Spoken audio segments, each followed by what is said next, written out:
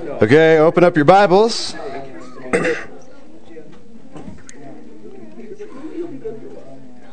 To the book of Ephesians.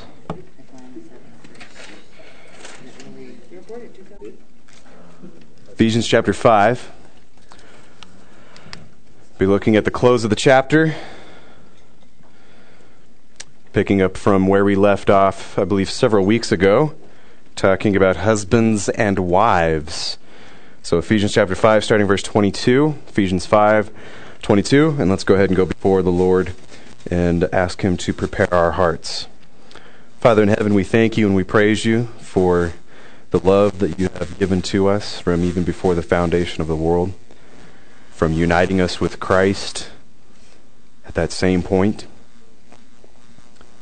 and for drawing us into sweet fellowship with Yourself through Your Son Jesus by the power of Your Holy Spirit. We pray that You would mold our hearts and our minds, shatter those strongholds that are within us that are a propensity towards sin, that we would free up even all more to glorify You and to honor You forever.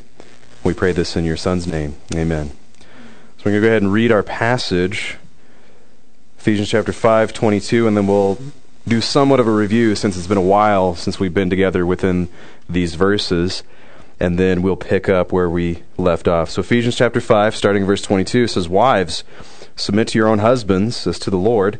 For the husband is the head of the wife, even as Christ is the head of the church, His body, and is Himself its Savior. Now as the church submits to Christ, so also wives should submit in everything to their husbands. Husbands, love your wives, as Christ loved the church and gave Himself up for her, that He might sanctify her, having cleansed her by the washing of the water with the word, so that He might present the church to Himself in splendor, without spot or wrinkle or any such thing, that she might be holy and without blemish. In the same way, husbands should love their wives as their own bodies. He who loves his wife loves himself, for no one ever hated his own flesh, but nourishes and cherishes it, just as Christ does the church, because we are members of His body. Therefore a man shall leave his father and mother and hold fast to his wife, and the two shall become one flesh. This mystery is profound, and I am saying that it refers to Christ and the church. However, let each one of you love his wife as himself, and let the wife see that she respects her husband." If you recall, several weeks ago, the main emphasis of looking in this passage of Scripture, as we recognize that the vast majority of us within this room are not married.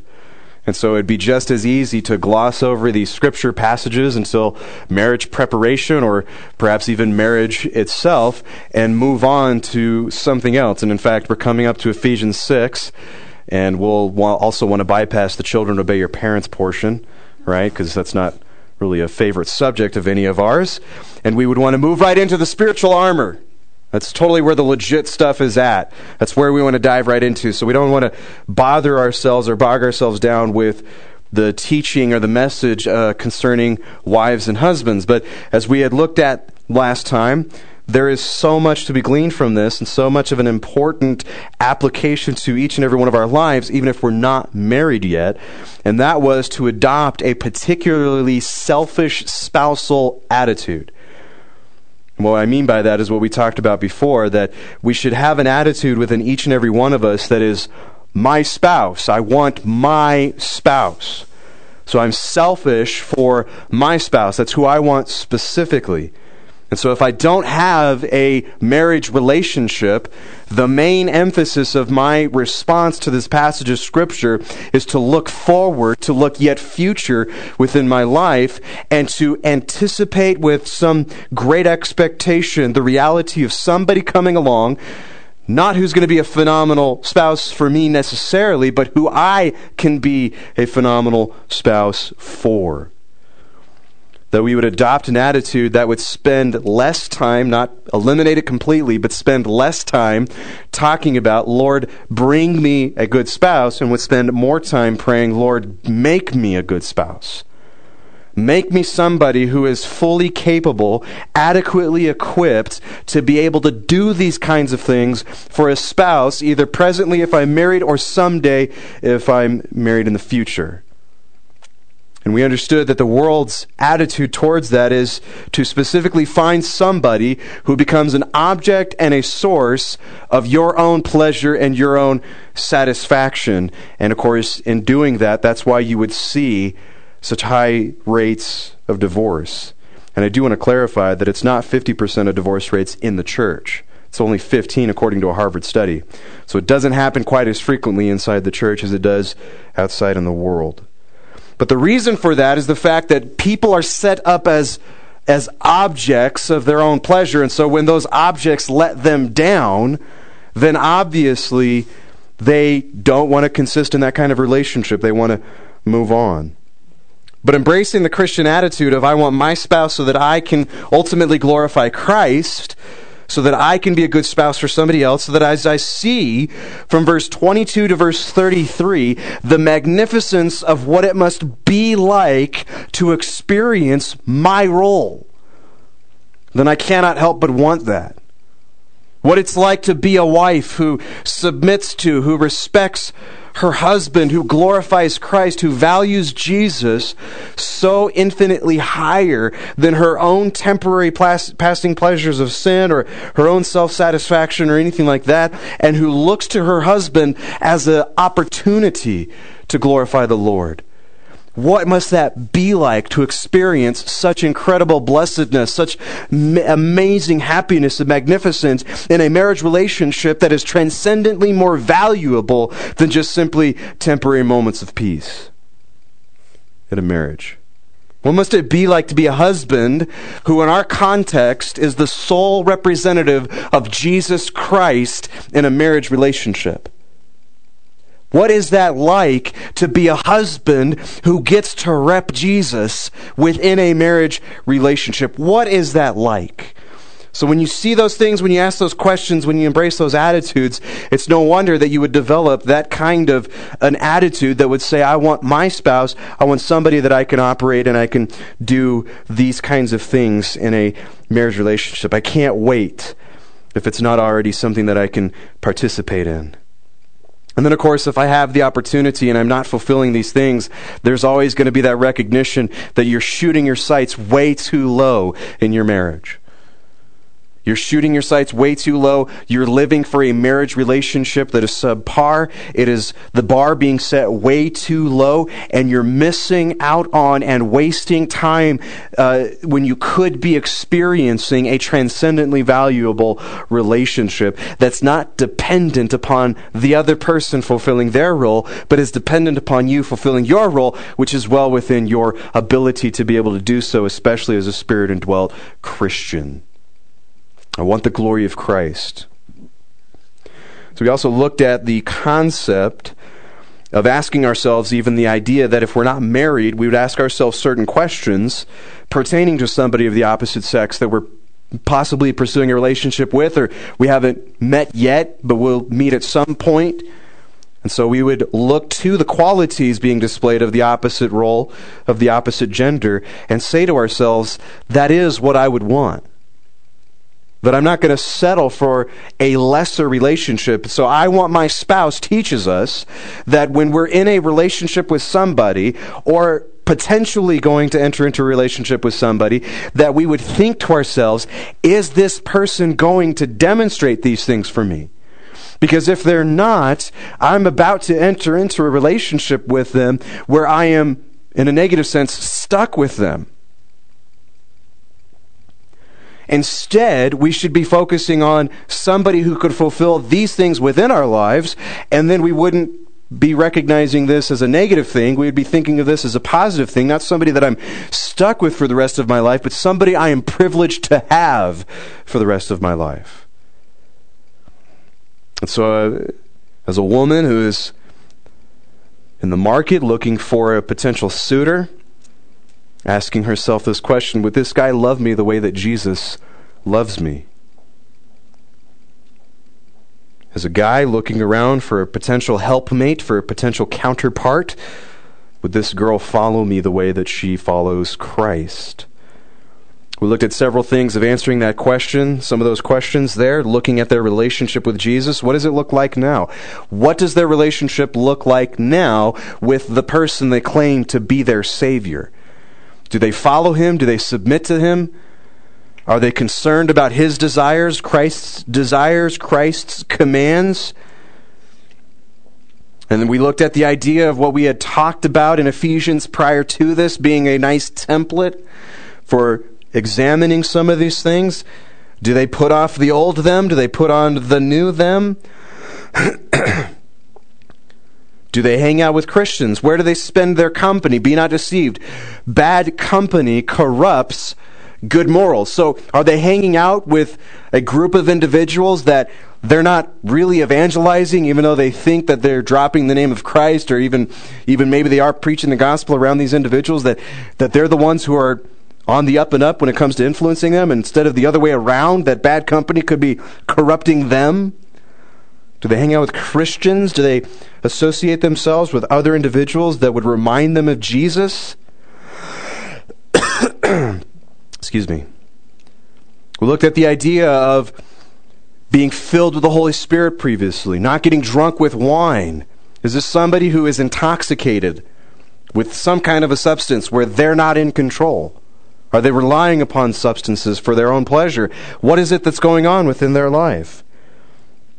And then, of course, one passage of Scripture that is so powerful and prominent, and it's so often neglected, James 3:2. We all stumble in many ways, but if anyone does not stumble in what he says, he is a perfect man, able also to bridle his whole body. This is what happens when you do some kind of extenuous activity, even for 5 minutes, but you're out of shape like I am. There's like stuff that's settled in your lungs, and then it just starts coming up. Just a word of wisdom there. Be blessed.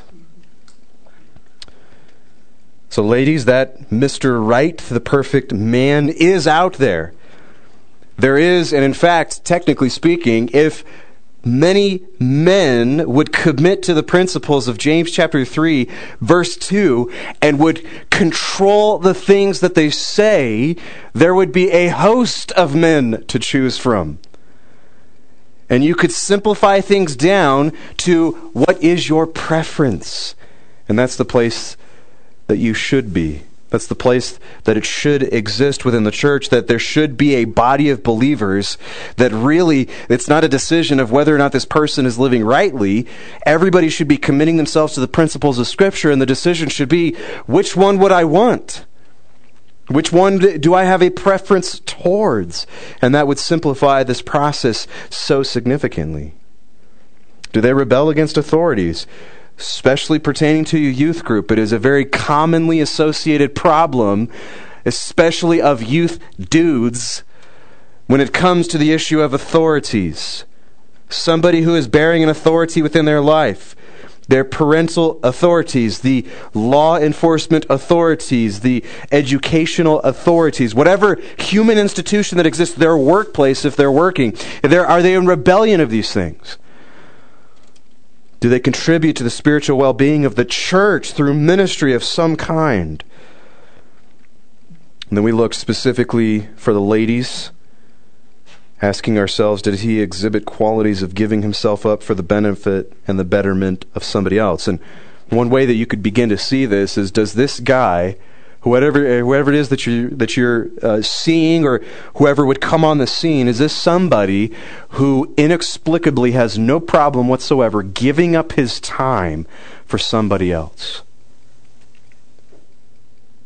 Now, of course, in certain circumstances, I'm sure, you remember the quote that we had looked at last week, that a true biblical man is somebody who is willing to halt his life to respond to his wife, that there's probably some practical ways of playing that out. If the husband is a doctor and he's in the middle of open heart surgery, and this person would die if he stepped away to answer a phone call to talk to his wife about going to stop at the grocery store to pick up milk on the way home.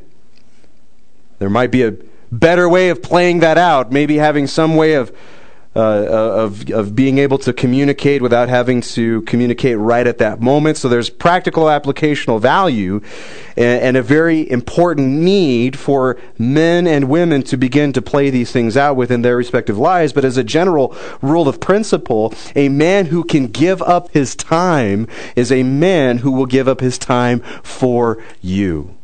And that's what you're looking for. That's what you would want.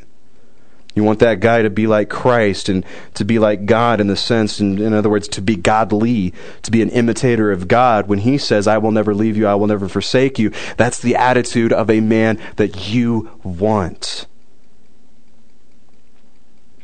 And then, of course, you can examine how he's going to treat you by the way that he treats Christian women in his life, or women in general. Because it may be one way that he is treating his mother, his sister, or his sisters in Christ, and he treats them rudely and disrespectfully, but then when it comes to you, you seem to occupy this special place within his life, and he's all about you, he's all for you. But when you enter into a marriage relationship and you start living together, and he starts relaxing, the facade starts to fade away somewhat. And when he starts to become comfortable in a new living environment, the real him is very easy to come out, especially if he's not living under a James 3:2 mentality of controlling himself and controlling what he says. And imagine that. That's going to be so uber important if there's an argument or a disagreement, or, because, let's face it, ladies aren't perfect, you say something that is wrong, or rude, or offensive, or disrespectful. A man who can control his tongue is the kind of man that you would want. Because you would experience safety and security in a man who's not going to respond with the sin that's in his heart, but respond with the Savior who's on the throne of his life. We started looking at men that, as you begin to examine this portion of Scripture, that as you pursue a woman, one of the greatest ways of knowing a woman who will submit to you completely in marriage is a woman who shows a degree of resistance to you now. I'll give you an example of that. And this was an example that was just right in front of me. You gotta love walking along and illustrations just sort of happen. But we were at lunch last Friday night, and there was this missionary group that apparently was trying to infiltrate Sweet Tomato. They're sinners too, I guess.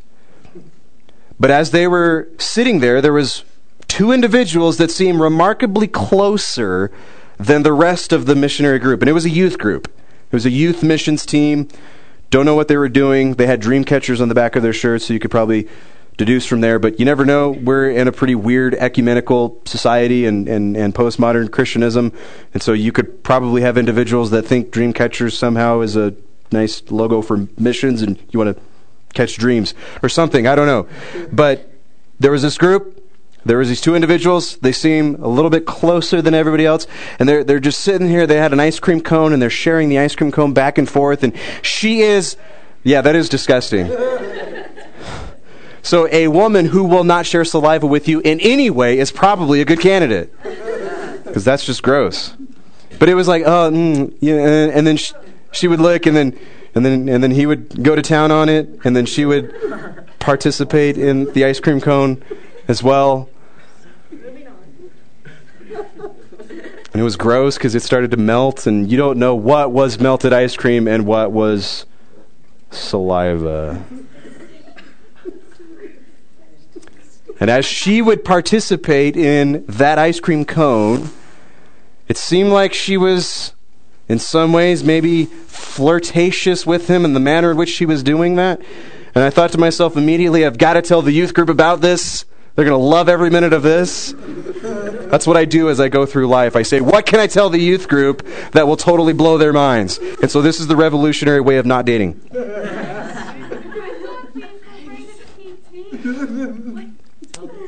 No thanks. It is totally NC-17 here. No, I'm kidding. We're going to need to edit that part out.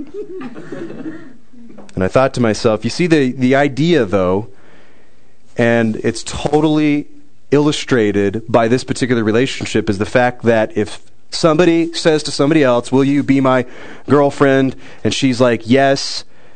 and they enter into like this now committed dating relationship that there's so much restraint and resistance that is immediately removed. And you think to yourself, now I can hold hands, I can cuddle during a movie, we can swap spit on an ice cream cone. Some people, that's their thing.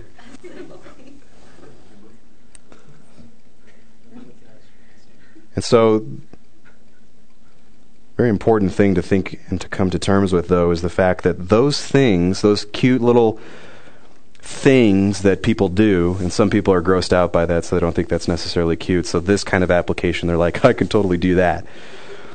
But the idea is, when you lift those restraints, you get into that kind of a relationship, then there's more opportunities to experience things that should be experienced in marriage if there's not a resistance to certain things. The benefits and the privileges of marriage, of a married relationship, of a marriage romantic relationship, without having to have that kind of a commitment. When there's a resistance that takes place, it would prove to be very beneficial. These things will come naturally in a marriage relationship. There's nothing that you need to be taught ultimately when it comes to the physical aspect of a relationship. That's why in public schools the idea of sex education is the stupidest concept that exists. Those things ultimately belong to the marriage. There is a sacredness that exists within those concepts. There's an appropriate that exists within certain contexts of the marriage relationship to discuss those things. Those things, and even the idea of other concepts of trying to mesh and mold personalities, and you're starting to find cute interactions through flirtations and different things like that. That's all something that you don't need to be taught. But in marriage, and here's the wonderful thing, you can learn those things from your spouse. You can find those things out, and indeed, even saying this from a pastoral perspective, find those things out. Find what is pleasurable to the other person in a marriage relationship. Learn those things and have fun trying to figure it out. That's what makes a Christian marriage relationship so revolutionary, and a God that is so glorified by it, is there is so much pleasure and enjoyment to be experienced in marriage. But what's super difficult, that we need infallible teaching, that we need the words of God about, is how to actually behave as a husband and a wife in a spiritual and meaningful and emotional sense. You're wired, you're programmed a particular way. Those things can come naturally, but when it comes to experiencing a God-glorifying, God-honoring relationship, something that magnifies His name, that makes His name famous, and that you can really ultimately experience the bliss that is being talked about within our text, is to learn these things and establish these things as a foundation now, before you get into the complications of what a marriage would bring. Just did my taxes with my wife, and we filed jointly. Had no stinking clue what that meant. You feel me? I'm sitting there staring at the screen, and I'm going, and it asks like the stupidest questions, like what is your expenses and your incomes and expenses minus the incomes and expenses times the amount of people within your house that you can claim to be a dependent, but what is a dependent? Who's dependent on me? That's scary. And then what is my expenses over my expenses divided by my expenses plus my expenses? What are all these things that are you talking about? And it's a screen, so it doesn't even talk back, and it's TurboTax, and it's got all kinds of like pre-recorded things that don't make any sense. And there's a potential opportunity for me and my wife to be chewing each other out, especially because I don't know what I'm doing, and to fight over these things. And then, of course, when you're seeing, and I thought it said that this was my return, but it's what was due, and it was a very large number at first, and I thought, yes, rich! And my wife pointed out to me, that's what we owe, and I thought, no, dang it! Was that close to retirement? No, I'm that much farther. When finances come up, when you're trying and you can't have a child, it's been 2 years in, and one spouse finds medically they're the reason.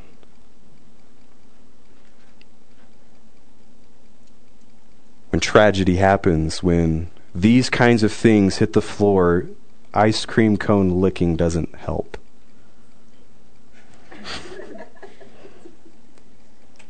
There needs to be a stronger and firmer foundation of what it means to be a biblical, godly man and a biblical, godly woman.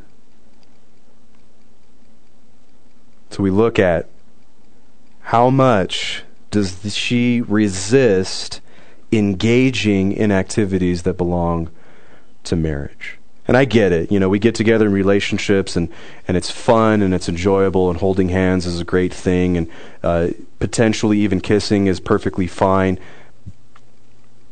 But the reality is that there needs to be a firm foundation of understanding what it is that I'm supposed to do as a Christian, as a man, prior to marriage and in marriage. What am I supposed to do? When these things get real, when life happens and life gets real and difficult things and adverse things come along, how do I respond to this person who, as far as human relationships goes, is the most important person within my life? More important than grandpa and grandma, more important than mom and dad, more important than brother and sister, more important than anybody in the church. What do I do?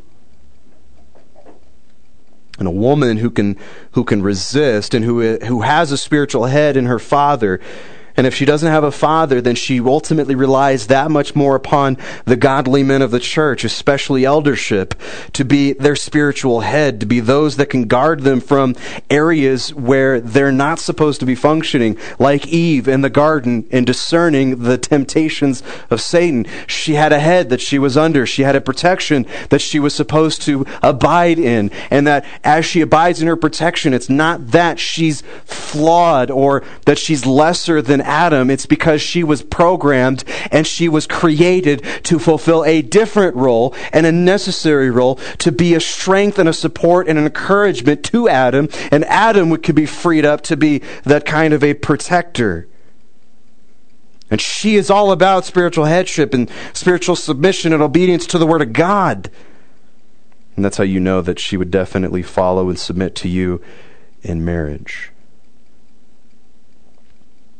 We also looked at, this is a 25-minute review. Sorry. We also looked at the concept that women, in demonstrating the attitude of I want my spouse, means that they would become androphobic.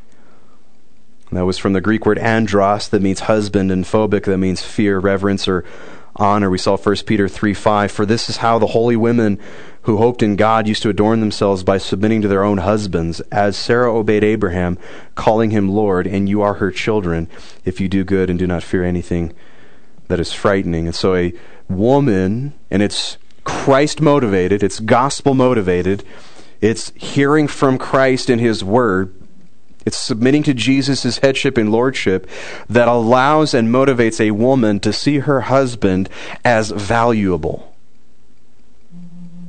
To see her husband in such a capacity that she respects him, she esteems him, she admires his abilities, she admires his qualities, his achievements.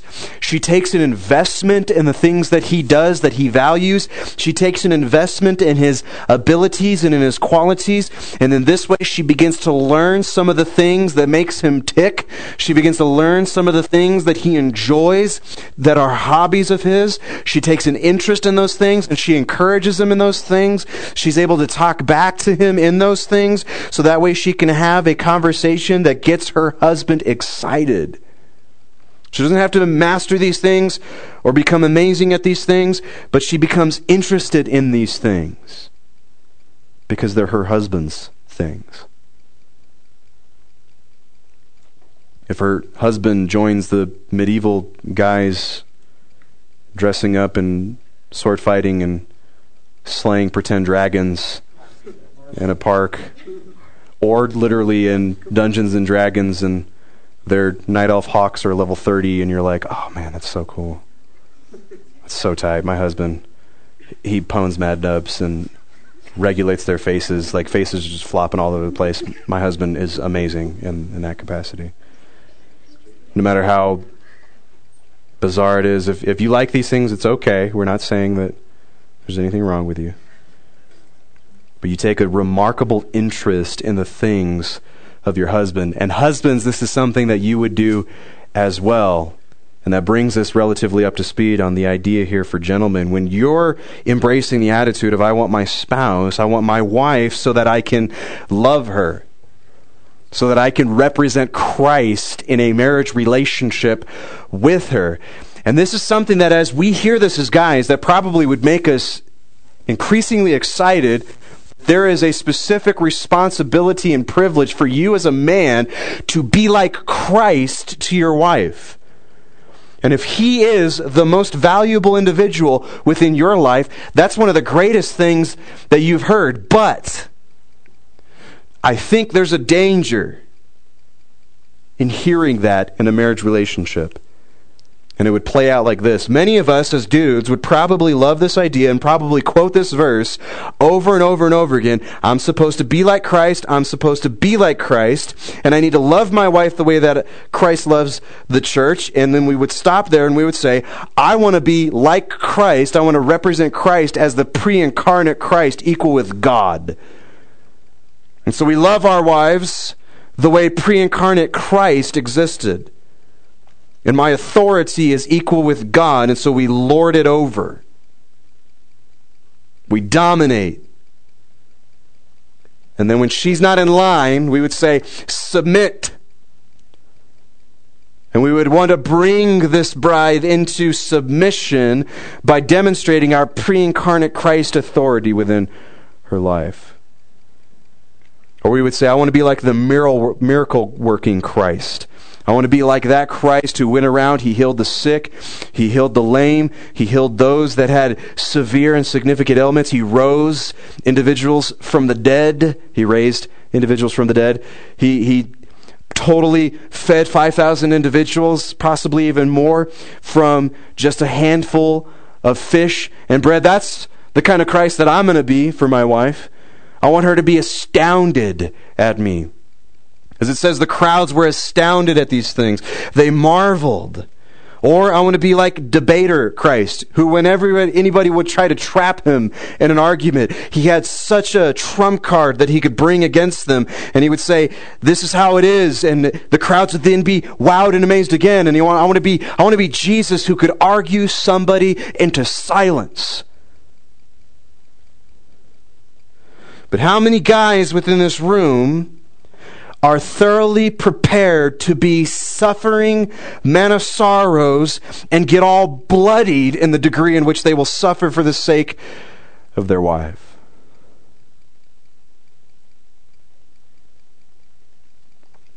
To represent Christ as a man has a specific context. Husbands, love your wives, verse 25, as Christ loved the church, and he died for her. It's not Christ coming in all of his glory in judgment, or all of his glory in the receiving of his bride into eternity at his coming. It's not that kind of pomp and circumstance and magnificence. It's the humility of Christ that you are to regard as your way of loving your wife, and that you would be the kind of husband who is willing to die if it meant that his wife would have even that much more enjoyment. He's willing to sacrifice. That's what being like Christ means. He's willing to sacrifice himself for the betterment of his wife. Now, that doesn't mean that if you want to be a missionary, that if you want to be a pastor, that if you want to be a pro video gamer, or you want to be a businessman, you want to be a CEO, it doesn't mean you sacrifice those things. You give up your life in that respect. Because again, as she is in submission to you, your goals, your directions become hers. That's submission. It's not leadership to ultimately abide by the goals and directions and leadership of your wife. That's contradictory to this passage.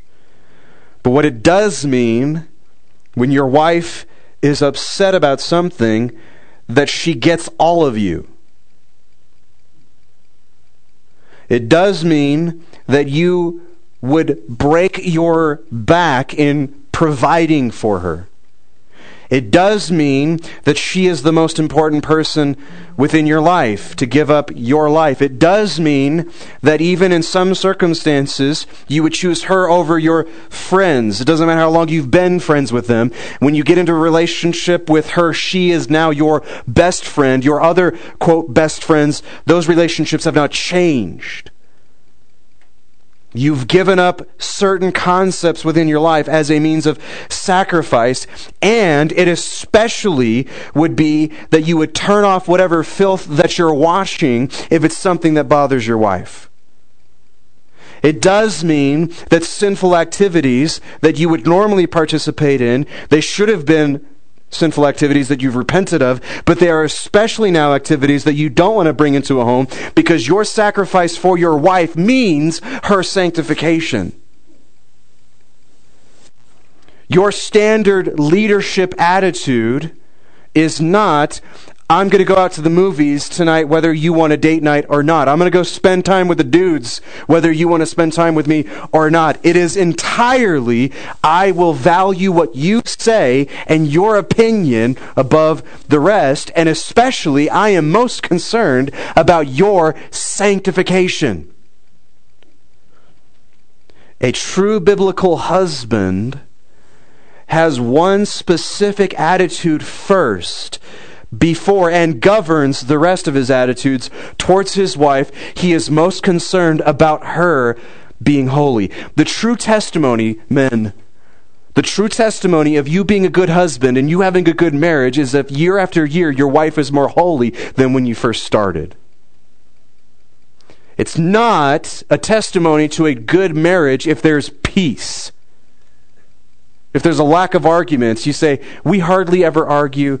We never get mad at each other. We never raise our voices at each other. That's not the mark of a good marriage. That's the mark of a marriage that really isn't even trying, because when two people are trying to do their roles, there's going to be conflict, and from that conflict will ultimately produce a higher degree of intimacy in the marriage, which means conflict within a marriage is good. It's your sinful responses to conflict that are bad. But you can begin to very much so measure the success of your marriage if you go year after year and you make it year after year. And year after year, as you examine your wife, she is more holy than when you started out. And in fact, she looks more like Christ than when you first started out. And in fact, ladies, as much as it is this amazing concept within our text that guys get to represent Christ in leadership, you actually do represent Christ in submission. The same kind of submission that Jesus has towards the Father. So submission is not a lesser thing. It's not an inferior thing. It's a Christ-like thing.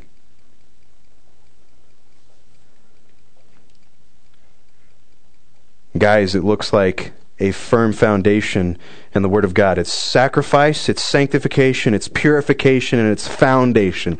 Sanctification, I want her to be more holy, so I will do literally whatever is necessary for her to end up being more holy than she was before. And there's a purification that is based on this foundation from the Word of God that talks about a washing.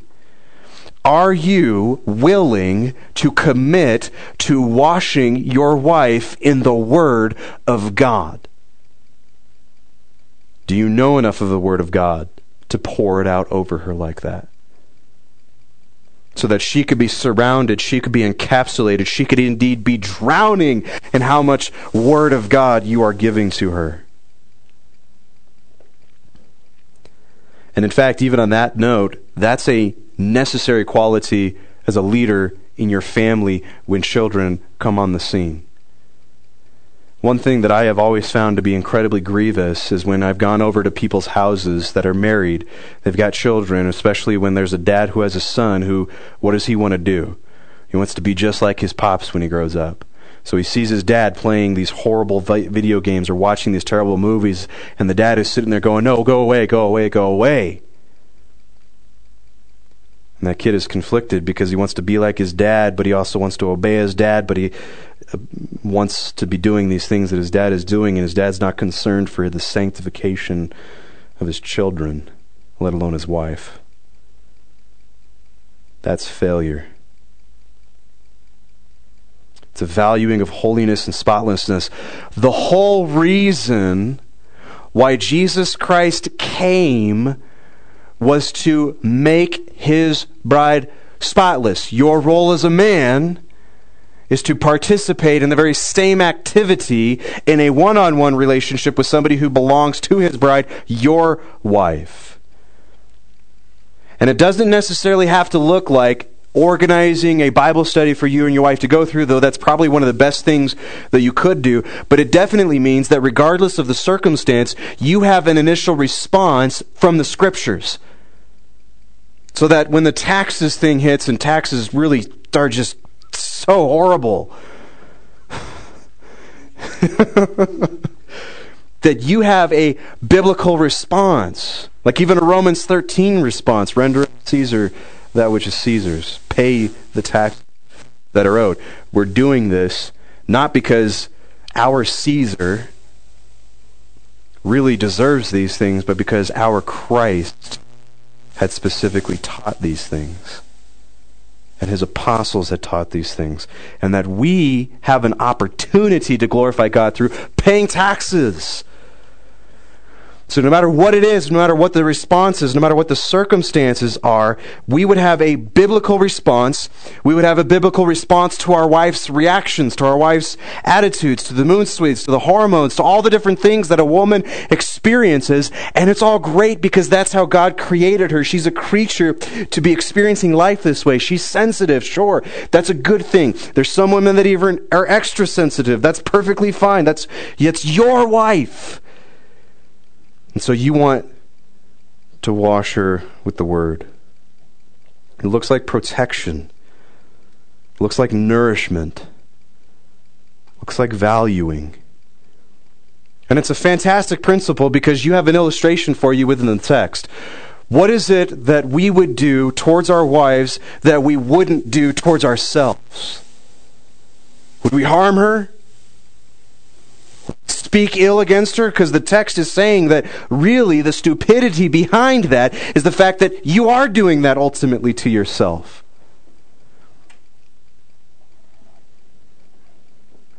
It's a husband who knows the gospel. It's a husband who knows Christ. It's a husband who loves her. The way Christ loved the church, it's a husband who loves her. The way that he loves his own body, he takes care of his body. He makes sure that his body is clean, that his body is pure. At least that's what a godly man would ultimately do in a spiritual understanding. He would take care of himself. He would make sure that he's not lacking in his needs. And so when he becomes married, he takes that attitude that would normally be towards himself and he puts it onto his wife, and to the point in which he is self-neglectful, taking care of her and making sure that she is nourished and completely provided for. Now, as we close here, it's important to recognize one of the most significant aspects of our text, which is marriage is not intended for you as your happily ever after.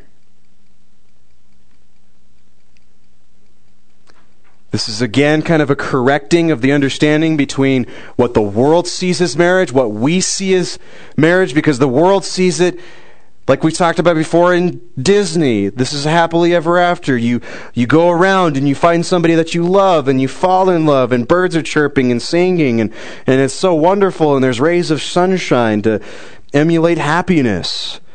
And the clouds part, and there's rainbows, and it's a brighter atmosphere when you meet the person that you love, and then you fall in love, you get married, and then that's when the story ends.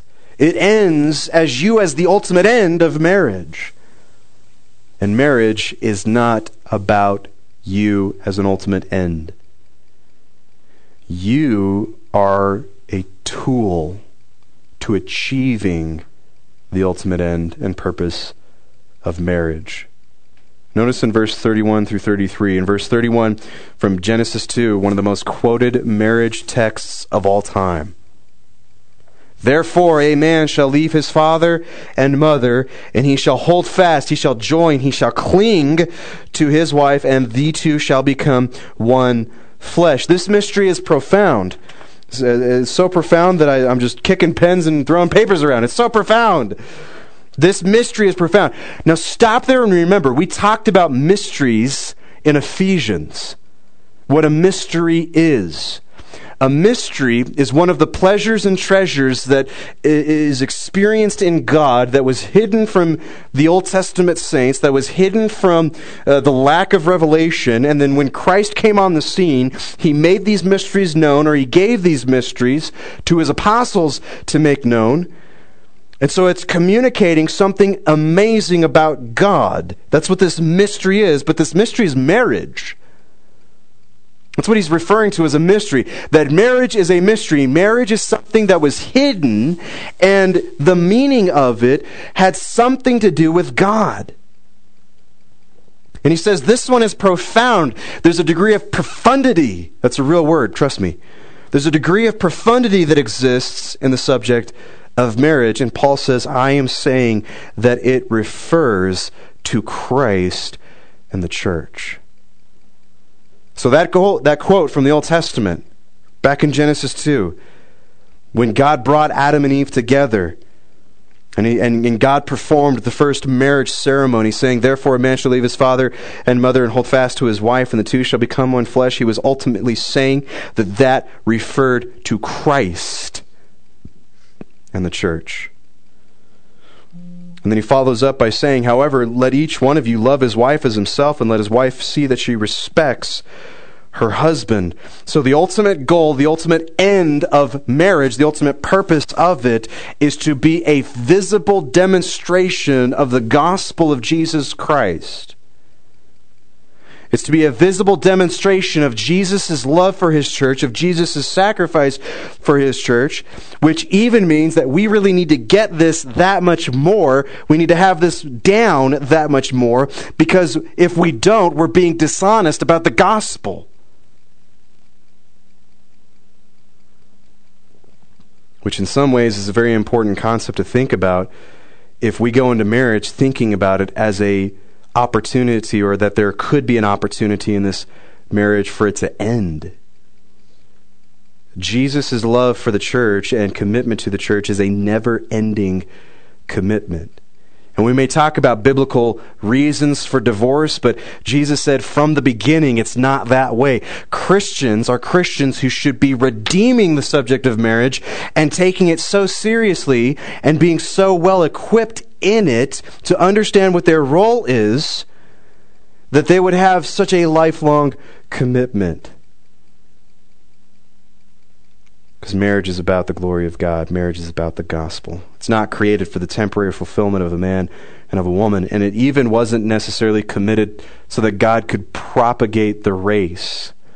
He created Adam and Eve, and he needed them to procreate so that way there would be people that would populate the planet. And even though there's that specific command, that's what they should do. This God who just created human beings from nothing didn't need marriage as an opportunity for the rest of the planet. But that was his design, that was his created order, but that was ultimately to be a demonstration of his Son's love for his bride.